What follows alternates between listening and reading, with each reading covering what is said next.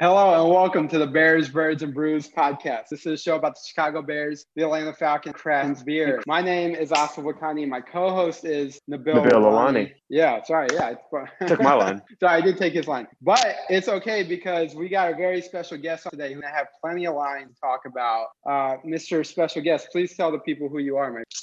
I'm Nabil Lalani. Oh, wait. That was your line. Sorry, I was taking it too. No, I'm Will McFadden, former reporter for AtlantaFalcons.com, current reporter for the Falcoholic. So very excited to get into some Falcons conversation. I'm drinking Wicked Weed Brewing Milk and Cookies Stout, 8.5 alcohol by volume. Doesn't really taste like milk, kind of tastes like cookies. So that's my quick scouting report on this particular beverage in case anybody was interested. I mean, 8.5, we're about to get a little wild, I'm thinking, because actually I'm also drinking, it's an 8.5, I believe, 8.1, so you got me beat. New Anthem double IPA. It's called On Cassette. It has a bunch of, different hops, Mosaic, Citra. I'm not an IPA guy. Oh, you're not? Interesting. No. Interesting.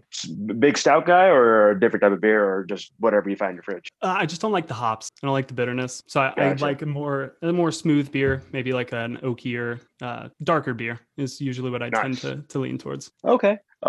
Check out Schwartz beer. They're kind of like, they're lighter, but they have that flavor. I mean, if you ever been to, I don't know what part of town you're in, but a Good Word has a great Schwartz beer. It's very drinkable, but it has a lot of flavor. Good Word is like a 5-minute walk from my house. So I'm there every weekend. So I think we're gonna have to connect over the weekend. For sure. Yeah, Good Word's great. A lot of Falcons people have been to Good Word a time or two. Huh. Nice. Well, that's good to to know. Hell yeah. Well, we love Good Word, so clearly you know what it is. And then just to round this out on that, I'm actually drinking an IPA. So this is from Creature Comforts. It's the Brew for One IPA, and this is part of a charity effort. I believe. I mean, I hope I get this right, but from what I understand, this is a limited release can, and it's part of a charity effort. So if you want to know more about this charity and the proceeds that come with or where the proceeds go to getcurious.com. And Creature Comforts, well, you went to school in Athens, is that right? You went to UGA? I did, yeah. The glass I'm drinking out of is a Terrapin glass. So okay. Just got two combos right here going. Nice. I got my Georgia Beer Day glass over here. So I'll get pictures of this at Bears, Birds, and Brews. And so I'll get a good I got Twisted Knot. Twisted Knot. Brewery in Virginia. Oh yeah. Did you have you ever been to any of those tap rooms up in Athens?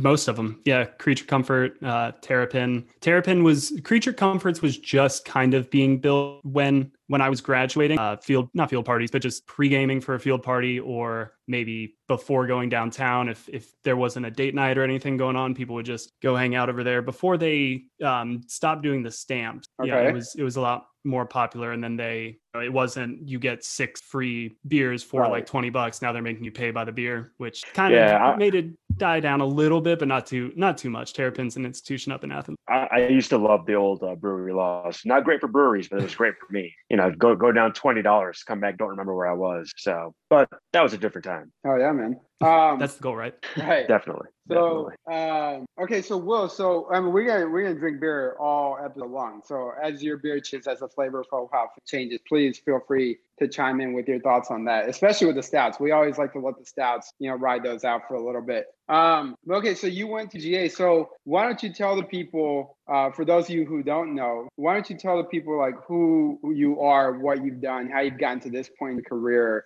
and things of that nature. Yeah, so I grew up in Marietta, so around the East Cobb area, 30, 40 minutes north of Atlanta. So we moved there when I was 3, came up all through high school over there, big Atlanta sports fan. My parents had season tickets to games, Braves games. So I went to the whenever the World Series was here, the home run derby, which Sammy Sosa and Barry Bonds, I think, put on a pretty big show that year. And then I never really grew up a Georgia fan, but a lot of my friends, so that's where I found myself, and it turned out to be the perfect call. I met my now wife there. I got to play club rugby at Georgia. Nice. I worked for the Georgia football team for a year, but mainly because of journalism. And then also I got a second major in political science. So from there, I was looking to see, obviously in the journalism profession, where could I start? And I was lucky enough to get an internship with the AJC, specifically dealing with audience insights, analytics, basically how did we interpret what readers are telling us. And that was kind of a new thing for a newspaper at the time. And right around the time my internship was about to end, they were launching 2 new college football verticals called Dog Nation and SEC Country. And so I was one of the very first people to kind of join that project. And in that capacity, I got to wear a ton of different hats, editor, reporter, high school football recruit reporter. I did a lot of the managing of the editorial budgets, balanced the analytics, of course. From there, I wrote for Saturday Down South for a year before I got a phone call from the Atlanta Falcons asking, I'd applied to a job, went through a long interview process to end up landing there, but got there before the 2017 season. So Falcons are fresh off of a Super Bowl appearance. Expectations are high. Matt Ryan's the MVP. And, I'm sure I'll be able to bring up some stories, everything throughout this interview, not necessarily need to recap, I guess, 4 years of the Falcons. But from there, I got a chance to attend every press conference, open locker room, go to the games, all of the really fun stuff, see all the practices at close, training camp, and really got a crash course in just how to play the game, how these teams operate, what coaches think, how players think, what do they like, dislike, all of that fun stuff. And now I'm with the Falcoholic, getting a chance to kind of continue to share some of that knowledge for the team that I know more about than probably any in the world. Nice. So, that's awesome. Yeah. And quick question, I guess, would you say the Falcons are your favorite team? Yeah, right. I mean, you talked about being a sports fan, but would you say that they're your favorite team still? I mean, now that I'm back on the outside, yeah. When I worked for them, it was weird. Even working for the team, I tried to keep an air of journalistic integrity. That was what my training was, is factual, objective. You don't kind of play one way or the other, but that can be hard when you're working for a team. And obviously being inside of the building, people are reading what you're writing. People understand what everybody's writing. They're aware of all of that. And you're going to get more of an earful if you're right down the hall from somebody than you would be if you're in a completely different office building. So while I was in there, I did my very best to just say, look, my best defense is the truth, or this is objective, or, if you don't like this stat, like, that's on you to change it. That's not on me to not write about it. So I tried to separate myself from I'm a Falcons fan, even though that was what we talked about pretty much every single day in the building, is what are our fans thinking about? So I had that like one hat that I could put on, but for most of my job, I tried to take that off. Now that I'm back on the outside though, yes, I can say that I'm a Falcons fan. Nice. Nabil, do you have any I got 1 or 2 things I want to add to Nabil. You got any quick thoughts real fast? No, you can go ahead. We hit my thoughts. Yeah. Okay. So I guess the one thing I was going to say, so you and I don't know how much you remember, but when you started with Dog Nation, you and I exchanged some emails because I worked for AJC around that same time. So really? 2013, 2014, I was actually on the sports desk doing digital production for AJC.com. From like 2012 to 2013, maybe 2014. I don't even know exactly how long. Probably a lot longer than that, to be honest. But I was there just before Dog Nation started, and then when it started, and right after. So Ray Cox and Rudy, and I mean, just a great team of, I think, mentorship that we had to lean on to learn from. Especially, it was like our first introduction to the sports industry. And I don't know if we could have asked for anybody better in this town to learn from, to, get advice from and follow their lead. So that was really cool. So I remember your name early on, and pretty much early on, you had this record okay, Will gets it. He understands what needs to be done, what the urgency is, what the story is, how to report it. And so I think early on, everybody kind of knew okay, this guy is good talent. And of course, the rest of your career played out such that people know you as hey, Atlanta Falcons calling you, you're doing something right if they're calling you and telling you to come work for us. So well, I appreciate that. I always felt like I was a snot-nosed kid in the room because I was just out of college and I had ideas, and I don't know if I necessarily read the room well all the time at that age. I just came running in and was like, what if we try this? Or we're really doing all this stuff in college, and people who have been writing for 35, longer than I've been alive, are just looking at me like, who the hell is it? Yeah. Well, so I'm glad people liked me. Yeah, for sure. I can tell you I was that guy. So that's why they didn't interview, because I was that guy. We're who is this guy? What is he doing? So you were all good. And so, yeah, so we appreciate that. And then I guess before, we want to talk Falcons all day. So that's my team. I love that. I almost hate that team. It's not easy sometimes, but is there anything working on the side that's different now, or that what, I mean, it's hard to say what did you learn, or because it's such a broad question, but being on the inside versus being on the outside, and then now being on the outside again, what is your mentality now, other than the fandom part we talked about? just a moment ago? I mean, I think I would be like something that you always hear, but it's a little bit different seeing it in practice day in and day out, is just how often like everybody's at the facility. And there would be times where I would be, I didn't get there nearly as early as, even frankly, some of the staff. Like I rolled in a little bit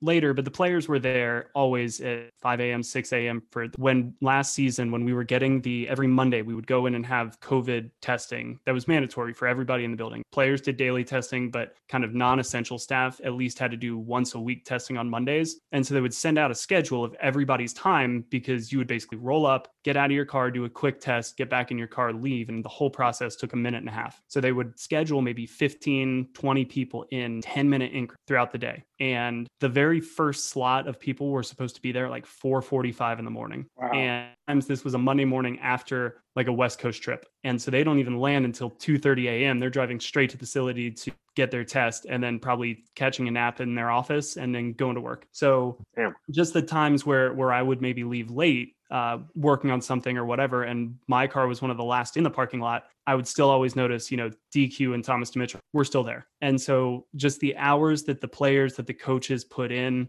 the number of meetings that they're in, how kind of regimented some of their stuff is, are you getting training or treatment 3-4 times a day? If so, maybe you are grabbing lunch on the go, taking it back to the trainer's room to just get a massage or get stretched out or something. So not only like how often they're in there, but just how separate everybody's day could kind of feel while being in the same place. And based on what you're working on, is it a big team day? Are all the team guys together, special teams, offense, defense, and then the whole unit? Is it a really kind of a skill position day where the linebackers are over here doing this, the tight ends are over here doing this? Like I think it's something you hear about, is just being an NFL player and an NFL coach and scout is a 24/7 job. But at least while the season is happening, off season, everybody scatters to the wind, and for good reason. But once kind of training camp kicks off to the moment that everybody cleans out their lockers, people are there probably, I don't know, 18 of the 24 hours in a day. And that's, It's kind of crazy to see it in person. Wow. Yeah. I know, like, I think that started like a long time ago with like, what was it? Dick Vermeil, who was like never left the facility. And it's kind of been the standard for most teams ever since then. I know like Bruce Arians tries to like balance that, but still like they're always at the facility. Mm-hmm. And I think that's part of the reason you're seeing team or players when they're going through CBA negotiations. That's why they're basically saying, we want less practice. We want less contact. We want like they're already there all the time anyway. And so now they're trying to negotiate just some times to get away. It's not as though these guys aren't working hard or whatever. Some of them have trainers that they prefer elsewhere, that if they don't have to come back to the facility as early as they usually do. And now OTAs are more voluntary and they can get more of this rehab time with guys that they trust and teams they've built and things like that. I think that a priority to players, given how taxing this job can be. I mean, it was taxing on me and members of the digital team, and it was easily 1/10 of how taxing it can be on a player or a coach. Right. But I mean, right. You're not being chased down by, 300-pound linemen. So. Right. I wouldn't be here if that was my job. Right.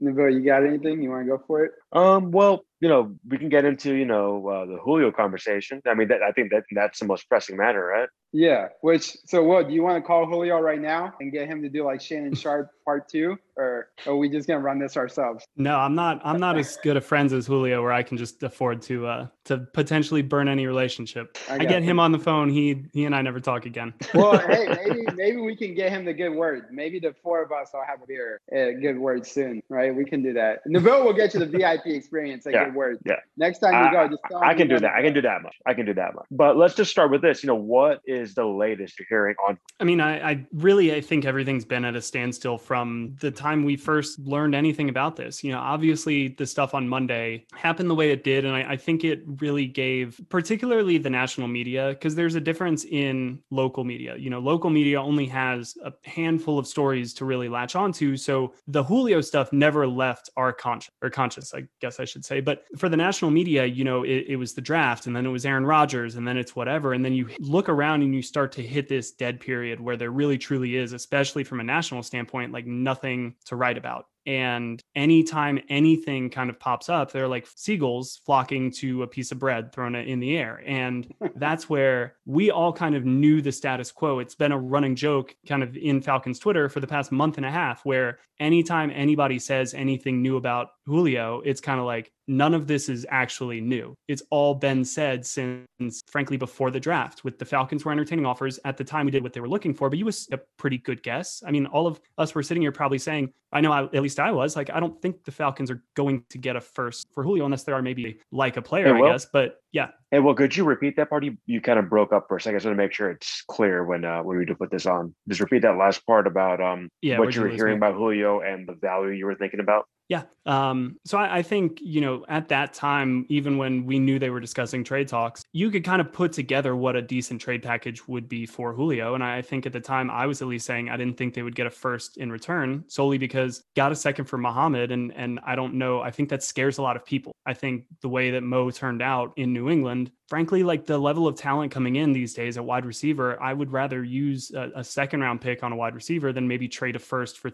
a 32-year-old Julio. And so I think you can have these thought exercises and come to the conclusion that maybe it's like a second or a third round pick for Julio. Now, that's obviously not what the Falcons would want. And so as we've put these pieces together, I think that's where we are now. We know that Julio, if he's going to get moved, he wants to be moved to a contender. So that kind of, it's not his call, but I don't think the Falcons necessarily, I think they would like to honor his request. And I don't even think, frankly, this is an irreparable situation. I could see a scenario playing out where Julio is back maybe for the 21 season. I don't know if he's back for training camp per se. I think I could see a situation where if this lingers on into training camp, like maybe things get a little worse before they get better, but I don't think the Falcons are so bent on moving Julio, because I actually do think that they see the benefit of moving Julio more than maybe Julio demands to get out of Atlanta. And even if they can't find exactly what they want, then the question becomes, well, how weighting down is this salary cap, and how much do you need to move on from Julio Jones? And then are you willing to compromise on what you want to get back? And I think that's the conversation that, frankly, the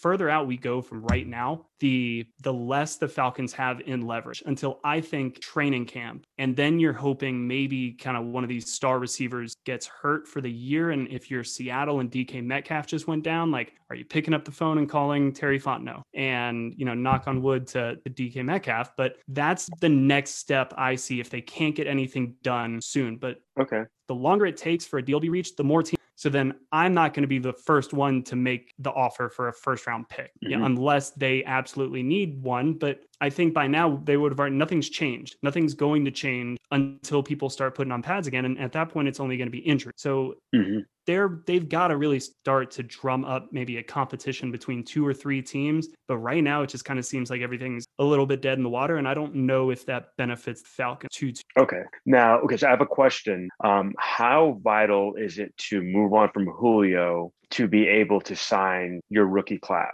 Yeah. Or is there going to be an extension for Grady Jarrett? Is there going to be a restructuring of someone else's contract instead of making it vital to get rid of Julio? There's not really one other player that they could restructure to free up the space. They need every penny that they can get. Now, I have $1 million in salary cap space. And your average rookie draft class is going to be around like $9 million to sign. So freeing up Julio, or moving on from Julio, frees up about $15 million this year in cap space. You could do that with one single move. Now, the fact that reports came out a few weeks ago that Grady's team had not even yet been approached tells me maybe a couple of things there. And I think maybe the most realistic is Grady's under contract. The team has a good relationship with Grady. He's going to show up to training camp kind of no matter what. He's probably showing up to voluntary or to mandatory mini camp, all of that stuff. The ideal deadline to get Julio moved is before Grady reports to camp, frankly. And so I think, because I don't think they're in a rush to extend Grady. Extending guys early is a little bit why we're in this situation to begin with. And I also think they maybe want to see how Grady will play in this defense and not necessarily overpay for past production, when the way they might use him specifically may push down the stats that are kind of the glory stats that we all look to.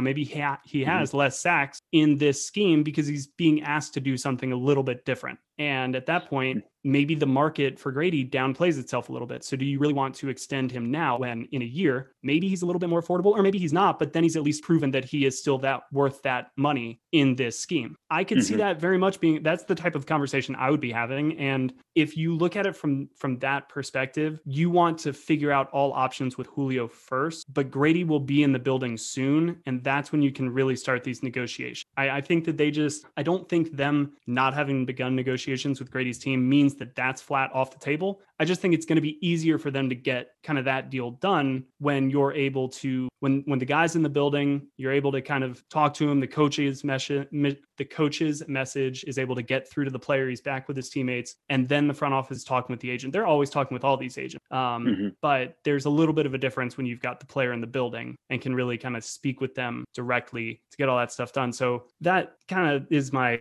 long answer for as to what the situation really looks like. It is very much prohibitive with the salary cap. They've got to make one of these moves, and really it just looks like one of these are the only two on the table. And I think that they're just looking to peruse all their options with Julio first. So, and just to put the record out there of what Grady Jarrett's contract is, he is under contract for 2021 and 2022, and 2022 will be he'll be 29 in 2022. And like, I know, especially with semi-rebuild, the Falcons are in a rebuild, but not a rebuild. I don't know how much they want to give a big contract to a 30-year-old, which might also be kind of holding back the extension possibly, right? Yeah, I mean, I think it comes again down to just they probably want to see how he performs this year in an ideal scenario. Now, I think that they would ultimately be fine with Grady, but then it may become a little bit more of a tricky negotiation because, like you said, he's going into his 29th season, or 29-year-olds. That would be something. Yeah, he's 5 years ahead of Tom Brady. It's a whole thing. We're all talking about it. Now, if you're negotiating now, you're probably the length of the deal. Whereas if you're negotiating from a team perspective, you probably want a shorter deal, and now you're more willing to kind of re-up Grady if he continues to form. That's where I think the conversation maybe has the most likely chance to go off the road, start negotiating now. If they start negotiating, they will have somewhat of a sample size on Grady Jarrett playing right now. And in his 29-year-old season in this defense to then better have a picture of what he is worth moving forward. He may age really well. He may start, if his quickness goes at all, like I'm not going to bet against Grady Jarrett, incredibly motivated, tough, competitive, technical, like he's a really, really good football player. Not going to bet against him. I just could see the two sides maybe disagreeing about the length of the extension conversation next year with a better idea of where their salary cap is going to stand. Gotcha. Okay. And I just want to go back to Julio for a minute because I wanted to see all the options for the salary cap before I threw out this question to you. And I want you to rank these on most possible to least possible. What's the most possible between this? Julio gets traded, Julio comes back, or Julio gets released? I would put it in that exact order. He's not getting released because you can transfer his guaranteed salary in a trade now. It's a little bit more like basketball where in previous years, the team that signed the contract was on the hook for all the guaranteed money through signing bonus, prorated bonuses, all of that stuff. The guaranteed salary can be transferred. So if they release him, since it's guaranteed money, somebody might claim Julio through waivers, but it would honestly behoove them not to because you're probably able to then maybe sign him to a better deal, a longer term deal, and then as a free agent and whatever. But if he doesn't clear waivers, the Falcons are then on the hook for that base salary of $15 million and all the money that we're talking about for the future. So that's worst case scenario because now you don't have Julio Jones and you have all of his money still on the book. So I can almost guarantee that's not going to happen. I still think the team and the player they want a trade to obviously be the deal. Now, again, it all comes down to what are the Falcons willing to accept and are they able to get the deal that they want? And I don't know, maybe Julio can play a factor in that. I'm speculating here, but if Julio reaches out to a certain team and say, hey, look, I'll sign an extension with you guys. If you sign a 1 or 2 year extension, you guys can have me for the next 3, 4, 5 years. But is the team even going to want to do that? Because Julio's age is kind of prohibitive as well now. So that's all speculation, but it's what everybody's probably talking about in the rooms. How do we be creative? How do we get what we want in return? because that's kind of all that the Falcons are really looking at right now is what are we going to get back for Julio? And that is the massive question. Right. Austin, have you got anything or want me to keep asking? Well, by the way, thank you. Well, this is great insight. We super appreciate it once again. My thing is I wonder, is Julio maybe making mistakes here? And what I mean by that is like you have Arthur Smith, who's an offensive guru. You have Terry Fontenot, who's bringing in a new system, not a new system, but a new ideology, a new plan, a new strategy. Like you really have a fresh start in addition to the only quarterback you've ever had in the NFL who's still pretty good and in a system that, again, is going to cater to you and your skills and strengths. And you can still compete, right? Because Drew Brees is now officially out of New Orleans as of today. So in theory, you're the second best team in the NFC South right now with a chance to maybe get a playoff spot next year. Obviously, a lot has to go right for that to happen. But I guess my question is there any way in which Julio stays and is happy or that ends up being the best case scenario for both teams? Because in my opinion, if you look at the available teams that might be willing to trade for Julio, two of them apparently have taken themselves out of the running as of today, right? The Rams and the Ravens are both out because apparently Tennessee wants in, and now Seattle with the possibility of pairing with DK Metcalf is very enticing. So that's my question is there any way in which Julio stays and is happy and everybody's happy as a result of staying? Or is it just like, I'm unhappy, I don't care who's the coach, who's the GM, I want out completely, like don't even call me to come to camp or whatever, I'm not doing it? No, I definitely, there's a lot to unpack there. So let me do this in a couple of different ways. So to answer your first question, is there a possibility? Absolutely. I think there is a possibility. I think that any frustrations that Julio and his team may have with the organization probably stems from, we've seen reports that it was that 2019 extension conversation that happened that obviously happened with the previous regime. And so I don't think Julio's the type of person to harbor any ill will towards Terry Fontenot and Arthur for past sins. And I have no idea what his relationship is with Arthur Blank. I think Arthur holds Julio in the highest possible regard. I have no idea how Julio thinks of Arthur, so I won't even kind of touch that. But as I think what you said in theory is doing a lot of work when saying that the Falcons are the second best team in the NFC South. I think that I would not be shocked. And frankly, I kind of expect and hope to be proven wrong, but I also feel a duty to maybe be the voice of reason, the contrarian, the just kind of nitpick everybody's optimism. And I understand the optimism because Arthur Smith is a good hire. I did a piece for the Falcoholic, I think it was last week, basically looking at why the Falcons are right to bet on offense if they do want to succeed early. Basically, it shows that over the past 6 seasons, offensive success translates to a playoff berth more than defensive success. And Arthur Smith had the 5th highest jump in DVOA of any coordinator on the year prior that he took over for offensive coordinator, and then the first year he was offensive coordinator. And the Titans jumped up 24 spots or something. But he's the only person with Sean McVay on that list to then have a top 5 ranked DVOA in their second year after making a big jump the first year. I think he does have plenty of talent to work here. I think, you can maybe quibble with the offensive line or running back situation,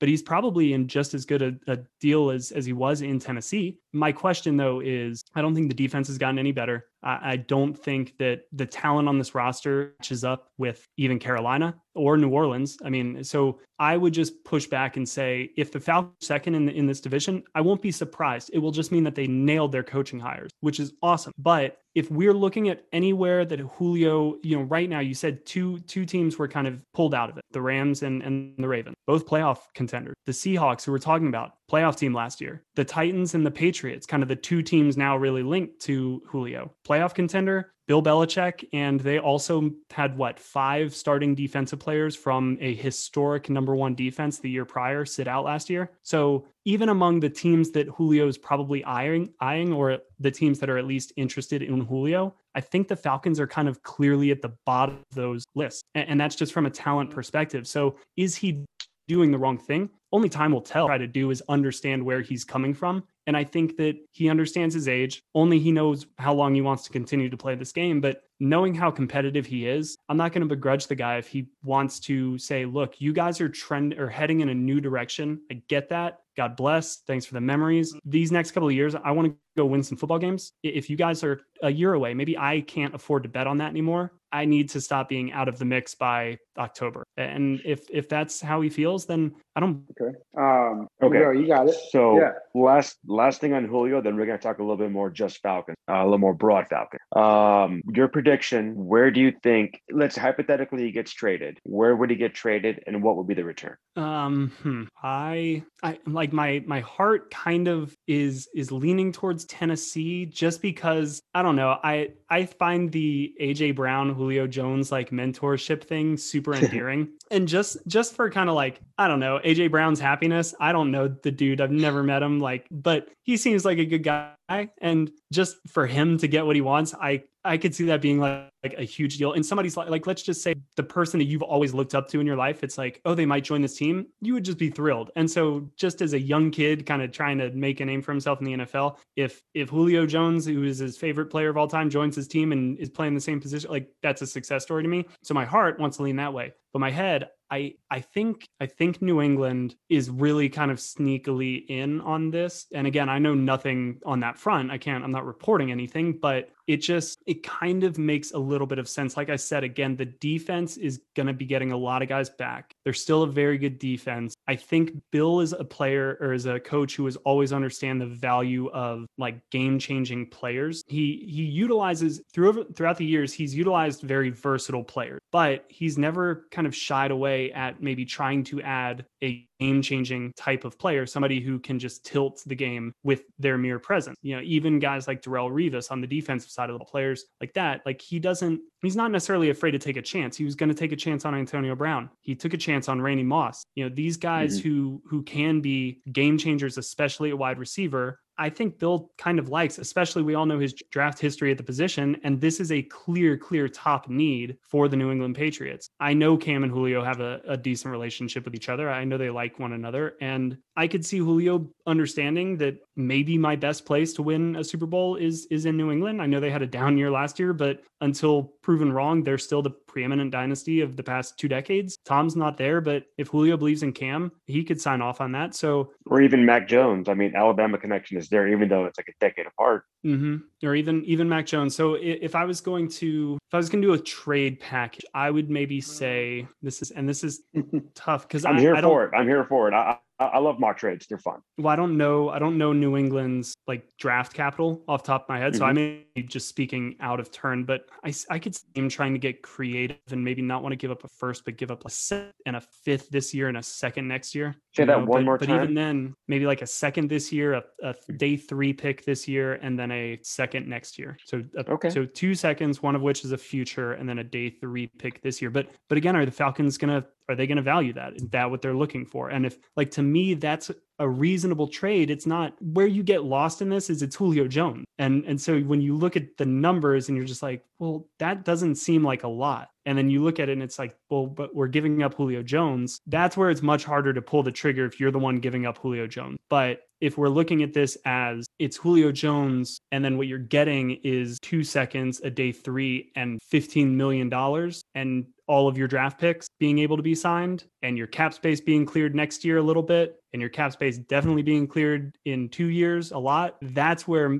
I think they really need to start factoring in, okay, this because we're giving up, and that's why they're making this move ultimately. So the draft capital is not to say it's a cherry on top, but it's almost a little bit of a cherry on top because we know why money off the book. It's just how big of a cherry. Gotcha. All right. Cool. No, thank you for that. All right. So let's just talk a little more, just, broad Falcons right now, because, we love talking Falcons. Let's just go back to the draft. I know everyone's favorite pick was Kyle Pitts. Obviously you're getting a dynamic player who might be potentially replacing Julio Jones. But outside of Kyle Pitts, who was your favorite draft?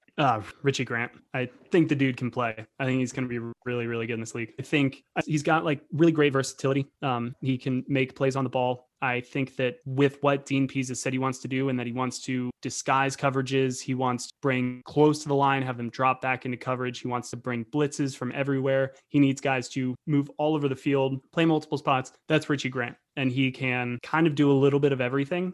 He is good at rushing the passer. He's a good tackler. He's good in coverage. He's a different type of safety than what the Falcons have had over the years. He reminds me a little bit more of like Damontae Kazee, a little bit, if Damontae had probably a little bit more bulk to him. Yeah. And that just excites me. I think that's a really good pick, especially because they traded back in the second round to then still pick him up. So I like him a lot. I'm higher on Jalen Mayfield than B. I think that he was just really clean when I watched him play. He may have not, run dudes to the sideline and thrown him out of bounds, but he understood just angles and where to place his body to make his job as easy as possible on himself, which is a big thing with offensive linemen.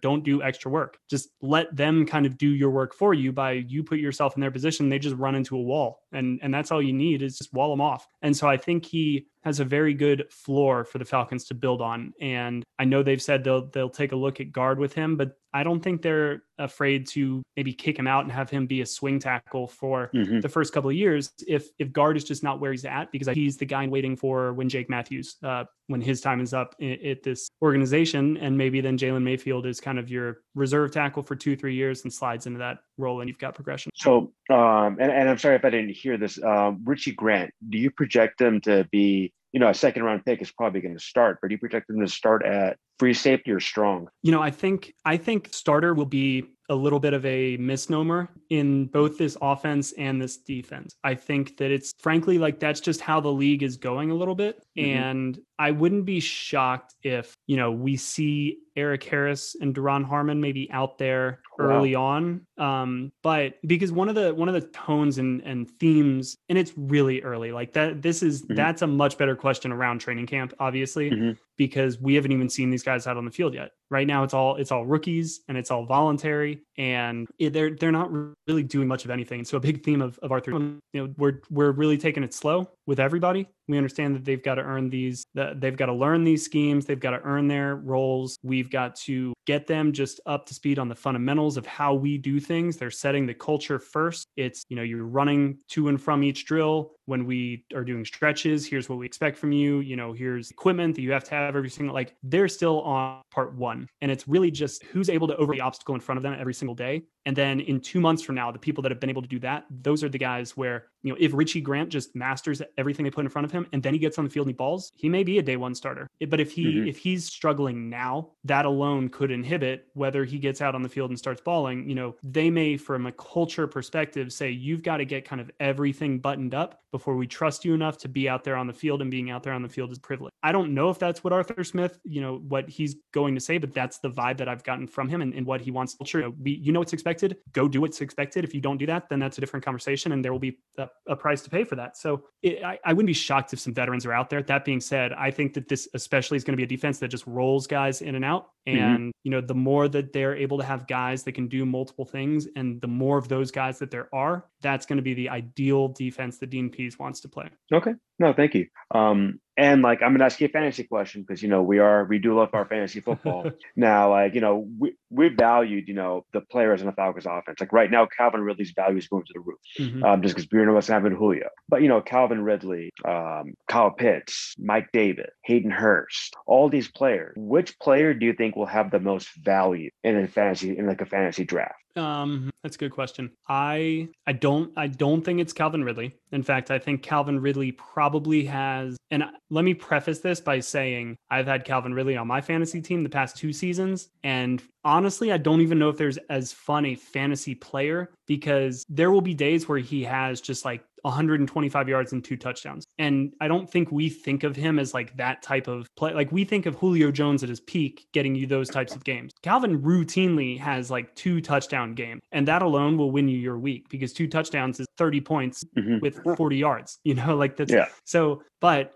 I say all of that understanding that Calvin may match his value. He's actually one of probably the bets where he might still, you think of the top tight ends, you're overdrafting Travis Kelce, but he's still Travis Kelce, so you're happy with that. Right. Calvin might fall in that, but if he's a top 10 pick which he might be in some leagues because people are going to look at Julio not being there and they're going to say, well, Calvin did this last year. He's going to do this year. He probably will be overdrafted. And that's probably if Julio gets traded, like that's the reason why. But I think he'll be overvalued for the simple reason that he did a lot of that without Julio on the field. So I don't know if the numbers are going to shoot up exponentially because they already shot up exponentially last year. This is probably just where he's at. And I got him last year at like 45. So getting him at 9 this year is probably a reach. I think Kyle Pitts is going to go very high. So for that reason, I think Hayden Hurst probably has the best value. I think I'm a big fan of getting tight ends late in the draft. I'm a big fan of maybe a year 2, year 3. Like for instance, I had Darren Waller a couple of years ago. Kind of for his breakout year. The year before that, I had, I'm not going to list all the tight ends I've drafted over the years because I can't remember. I'll take them. I got the Darren Waller. I got the Darren Waller win. So,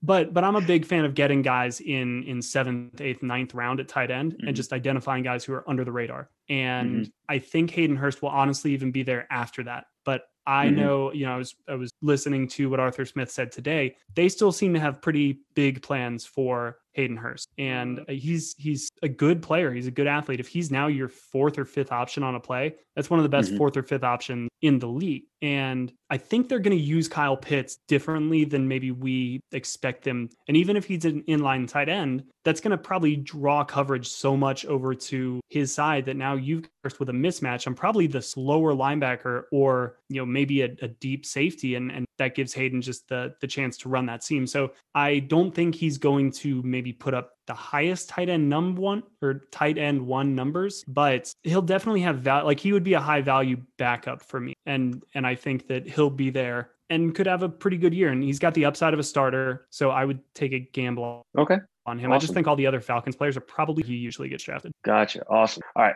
Last question, and then I think we can wrap it up. Also, if you have a question after that, please feel free to hop in. Yeah, I have 1 or 2 questions, but Nabil, you go for it. Mike Davis, he's going to be the RB1 most likely, correct? But what do you think his stat line will be? Is he going to be close to 1,000 yards?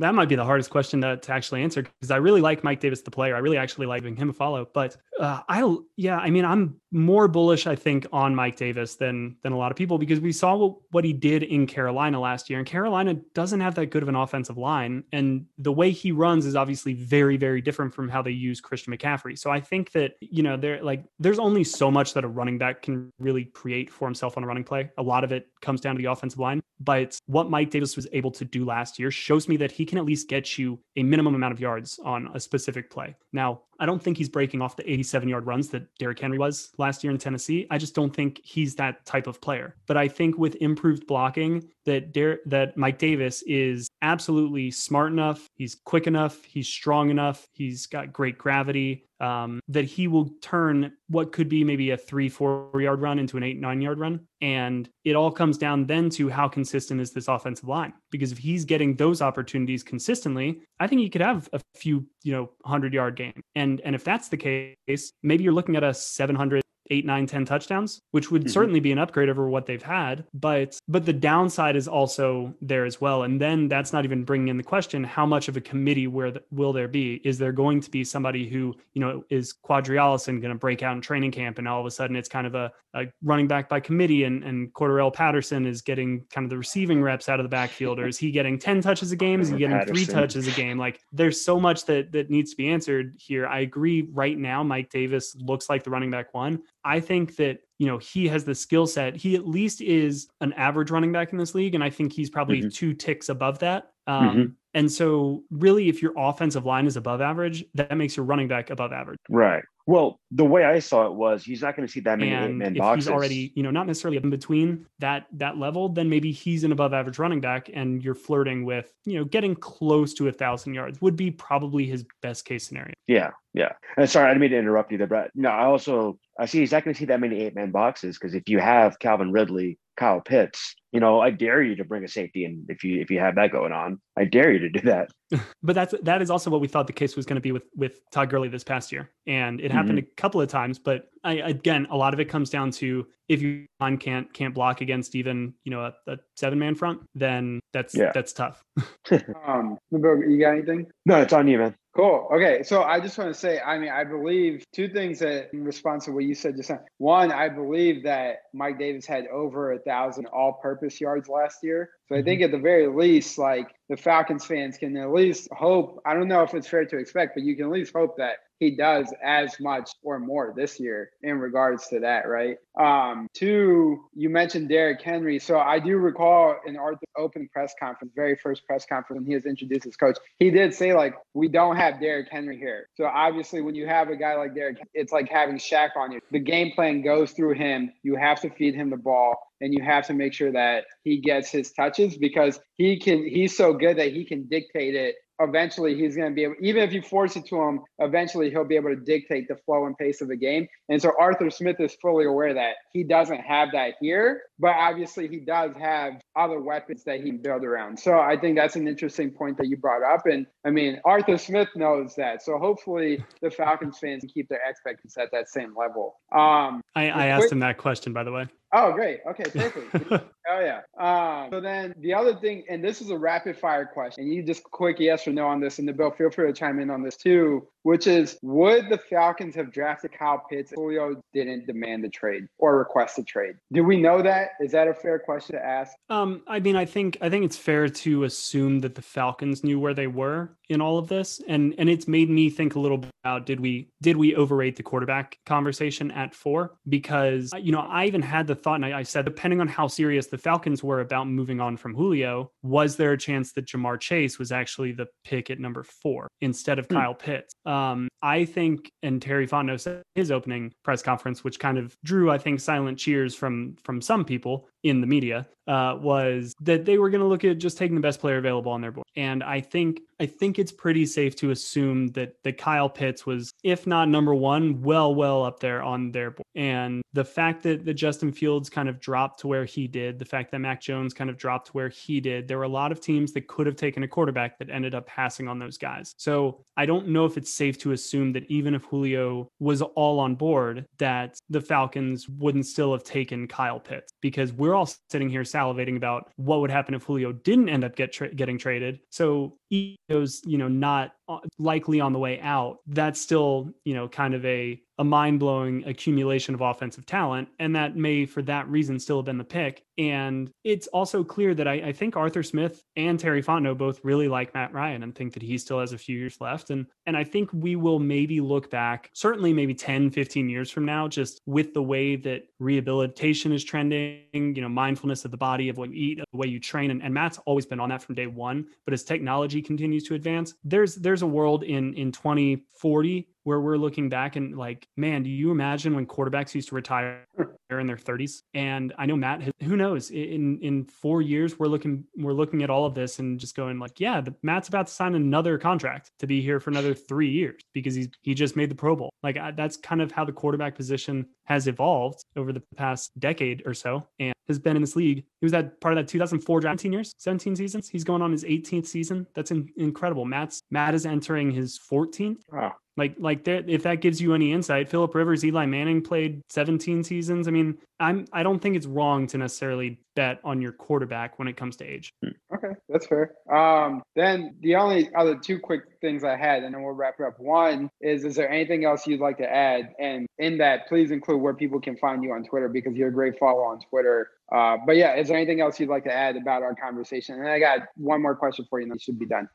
Sure. Kind of off the top of my head, I think that the defense again, like, is what I believe will hold this team back. But I think there's a good chance that we're going to see some real bright spots on the defense, particularly if AJ Terrell backs up his really good rookie season. Then all of a sudden you're looking at, okay, there's a kind of franchise cornerstone at corner in AJ Terrell. I am very curious to see how the linebackers play in this system and which of them, because I don't even think there's a case to be made that linebacker is not the best position group on this defense. And it's pretty likely that at least one of the top 4, Deion Jones, Foye, Dante Fowler, or Michael Walker, I have to believe at least 1, probably 2 make like some leap or jump in this scheme, and that it just unlocks another skill in them. So I'm really curious to see which of those 4 if any, if all, that kind of happens with. But those are kind of my two extra thoughts on this team that we didn't get to. And because nobody's talking about the defense, because I don't think the defense is going to be super, super good. And I'd rather, frankly, be surprised by a good defensive product out on the field. Let's fly under the radar and then surprise some people. As far as where people can find me,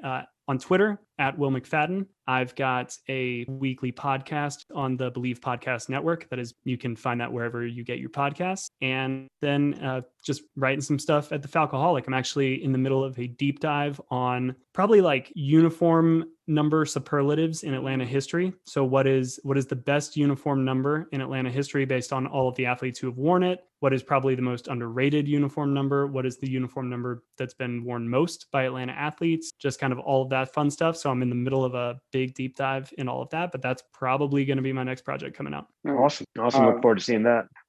Last thing I'm going to ask you, how's that beer tasting right now? Has it changed? Is it a little warmed up? Is the flavor notes out a little more? It's not a little warmed up. It's a little flatter. You know, it's been sitting for a little bit, but it's still really good. Okay. And your jersey article, that's across all of our, correct? To understand properly? Yep. Okay. It's going to be NFL, MLB, NBA, NHL, MLS, and WNBA. Okay. Nice. So that's awesome. A perfect segue into our final question evening. We love to end the show on predictions. That's normally what we do during football season. Obviously, there's no football games right now, but there is a guy who plays for the Atlanta Hawks who's wearing number 11 tonight. And obviously, we know Julio Jones, for the time being, is still number 11 in Atlanta. That's how I got the idea. Right. So, and for those of you who can't see, we're recording this right before a pivotal Game 5 in Madison Square Garden. Hell yeah. True to Atlanta all day. Will's got the Hawks shirt on. Nabil ain't got it, but I got That's it. the throwback. So, right. I get the memo. Hey, Nabil and I are wearing gray, though. So I think at least we're on the same still, you know? But, Will, the prediction question for you that we like to end the show with is just a prediction. Do the Hawks close it out in Madison Square Garden tonight? And, or if not, what happens with the rest of the series? I'm hoping, obviously, that they close it out tonight. I'm expecting it to be, of all the games, probably more like game 1. I don't be like the ebb and flow match that game 1 was, where the Hawks kind of get out to this big lead in the first half. The Knicks really storm back in the third quarter. And then it's a really close kind of back and forth fourth quarter, at least late. But I think it'll be close throughout. And then I'm really looking to, again, see Trae Young, Bogey, or there's so many. See, that's the thing about this Hawks team. There's so many other third guys. Is it going to be DeAndre Hunter? Is it going to be Clint Capella? Is it going to be John Collins? Is it Kevin Huerter? But Trae, first off, is going to have to hit some big shots down the stretch. And then he's going to need Bogey for sure. And then one of those other 5 guys to continue to get some buckets, some rebounds. The big key in their loss in game 2, I don't think they got enough rebounds. I think they got just crushed on the glass. That's tonight. That hasn't been the case the past couple of games. So that's going to be key tonight. But I think it's going to be tight like game 1 with somebody, probably Trae, hitting clutch shots down the stretch for a game 5 win. But obviously that's the homer in me. I wasn't going to come on here and be like, nah, the Knicks crush them coming back to Atlanta. Well, believe me, if you did it, you wouldn't be the only one who's done that in the past and gotten a lot of flack from it. So thank you. It's usually the default. That's how it should be. Right, exactly. Well, no, Will, thank you very much. We're going to stop recording here, but please stay on. We'll just talk some details out in a minute. But thank you all very much for listening. We appreciate it. This has been Bears, Birds, and Brews. This has been our conversation with Will McFadden of the Falcoholic, and more to come soon. So thank you all very much. We'll talk to y'all next time. Cheers. Cheers.